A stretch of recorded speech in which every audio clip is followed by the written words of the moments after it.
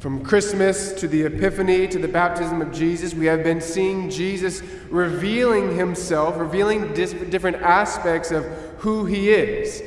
The birth of Jesus revealing that he is the long-awaited Son of David. The Epiphany, that he is the true King come into the world, with the three kings bowing before him. At the baptism of Jesus, we have Jesus revealing himself as the eternal Son of God. Now today, St. John tells us that this first miracle of Jesus, the beginning of his signs, revealed his glory, and thus the disciples came to believe in him. But what is it about this miracle that has the disciples so quick to believe? What glory is Jesus revealing to us? Well, we have to remember that Jesus doesn't just do things randomly. He's very intentional, very methodical. And so he chooses to have his first miracle, his first sign, to be at a wedding. And this is no coincidence. Let us for a moment go back to the scene we just heard. John wants us to know that where they are. They're at a wedding in Cana of Galilee. And something happens that every wedding planner dreads. They run out of booze. They run out of wine. And Mary is quick to spot the dilemma. She's a good mother, very attentive to detail. And she goes to Jesus. And very simply she says, they have no wine. Now on the surface it may seem like Mary is just making a statement of fact, but I want to poll the audience for the second. Mostly married men. What does this mean when your wife says it? Honey, the trash is full. Yes, it could be a simple statement, but it really means, honey, will you please take out the trash? Thank you. And so although she makes a simple statement, there's an implicit request in her statement. With Mary, it's no different.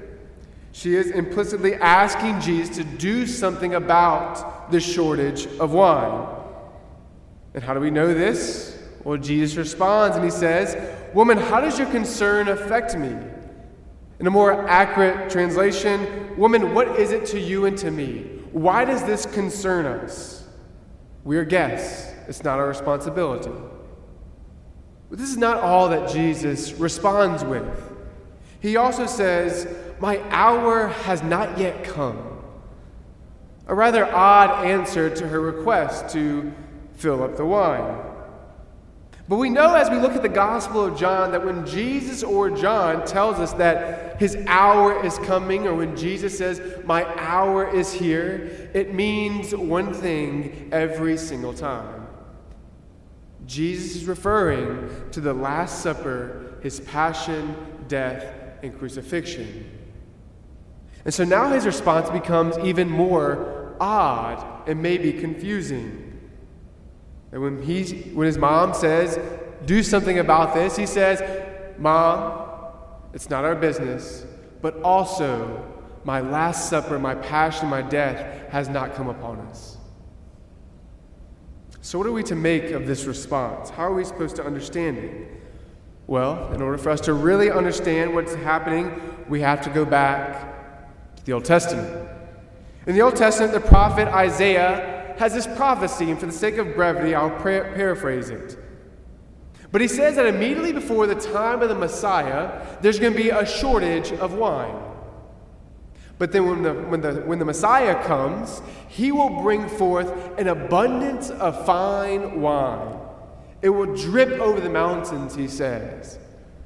And there's going to be a sacrificial banquet that he inaugurates. And all the nations will come to it. And through that banquet, sin and death will be swallowed up forever, he says. Now, Mary knows this prophecy. Jesus knows this prophecy. And so Jesus is sensing an implicit request from Mary, not just to provide the wine for this wedding, but to reveal that he is the Messiah. He is the one to inaugurate this sacrificial banquet, this messianic banquet. And Jesus says, "My hour has not yet come. The banquet, my passion, my death, is not yet upon us. But like a good son, a good Jewish son, he fulfills the request of his mother. He provides wine for the wedding, but not just a little bit of wine. If you notice in the story, there were 6 water jars, 20 to 30 gallons each, and they filled them to the brim, which means that he made 180 gallons of wine. That's how we knew Jesus was Catholic. And so he turns an abundance of wine, but it's not just an abundance of wine. Notice what the server says. It is the best wine. It is the finest wine. But guess what? It doesn't stop there either. There's more to the story. What does the waiter do? Who does he go to? He goes to the bridegroom. He goes to the one whose job it is to make sure that they have enough wine. And so, in essence, Jesus is taking on the role of the bridegroom. And through this miracle, he's saying, I am the true bridegroom. Now, if Jesus wanted to show us primarily that he was come to defeat Satan, that was his primary mission, he would have performed an exorcism. If he wanted to come and primarily tell us that he was instituting a new moral teaching, he would have gave us a great sermon. If Jesus wanted to tell us that his primary mission was to come and to cure sickness and illness, he would have cured someone for his first miracle. But no, Jesus, for his first miracle, takes on the role of the bridegroom. And so he is telling us that he is the divine bridegroom, the bridegroom Messiah. And he's coming to wed himself to humanity. He comes to save his bride through the messianic banquet, through the salvific and sacrificial banquet. And all the nations are going to come to it, and through it their sins and death will be swallowed up forever. Now our first reading is making sense. The other prophecy from Isaiah, it says, as a young man marries a virgin, your builder shall marry you. And as a bridegroom rejoices in his bride, so shall your God rejoice in you. God is the divine bridegroom, the creator, the builder that marries humanity. And the most profound way that God wants to show his love for you and me is through the image of a marriage. The love of a bridegroom for his bride. A love that is covenantal. A love that does not seek its own interest. A love that is patient. A love that is kind. A love that binds itself to the other person forever. And Jesus Christ, as he reveals himself to be the bridegroom of humanity, the bridegroom of the church, he fulfills Isaiah's prophecy. He is our builder. He rejoices over us like God rejoices over his people. And God's love, Christ's love, is passionate. It's relentless. His love is constant. It's persistent. And he reveals his love at every single Mass. Why? Because every single Mass is that messianic banquet.